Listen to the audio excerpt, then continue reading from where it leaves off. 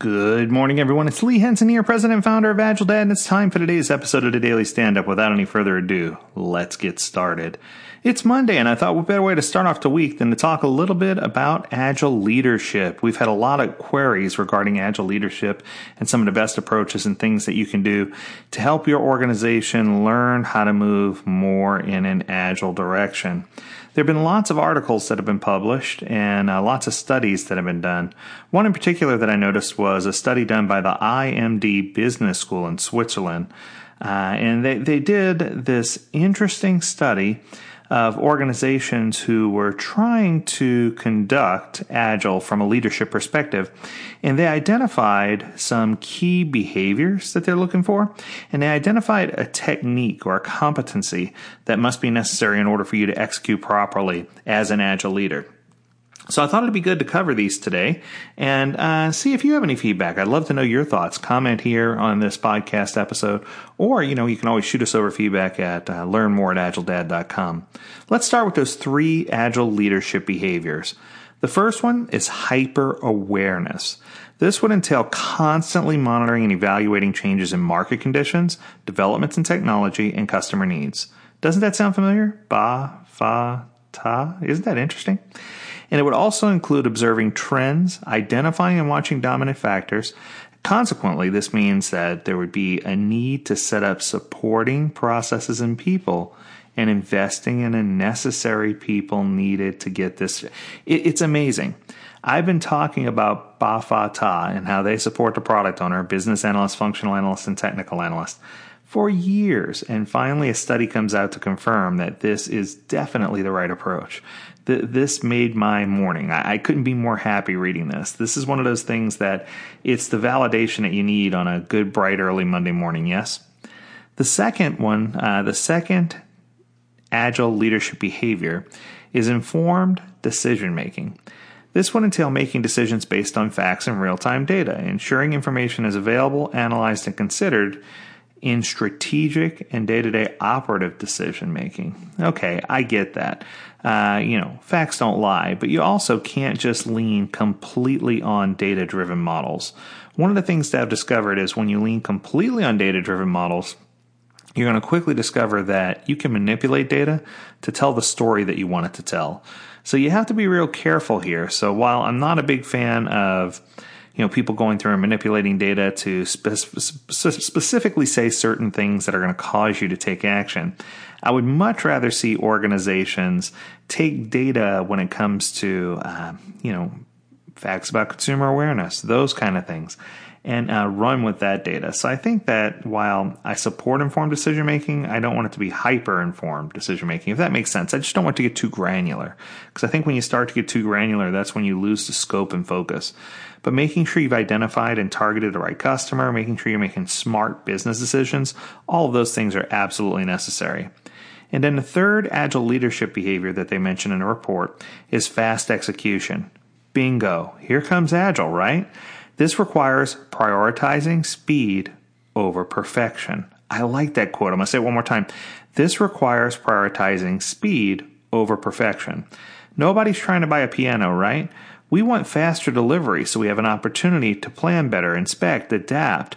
We don't need heavy-duty documentation up front. We want to make sure we're making the right decisions and preventing the organization from any overburdening bureaucracy or any overhead that's unnecessary.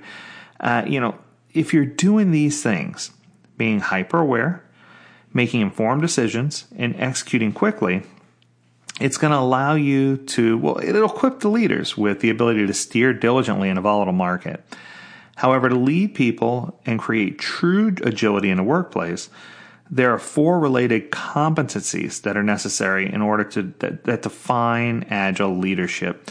Now, this came out from a couple of different reports, one in 2017 and one in 2018, so I'm not sure who to give credit to for this, but I do love the acronym, so I'm going to run with it. Many of you know that I always use GROW, right? We need to set goals, identify our reality, talk about what options we have, and then make commitments to what we'll do to get towards our goals. This acronym is called HAVE, H-A-V-E.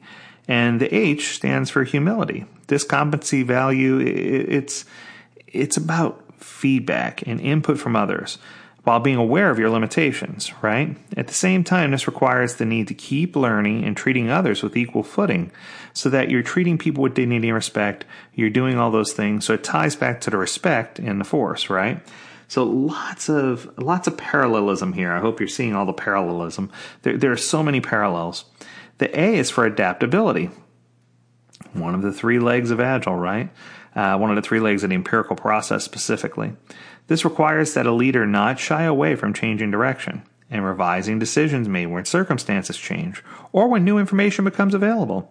It requires making sure all of your processes, your products, your services, and your people remain flexible enough to include feedback and adaptability for changing circumstances.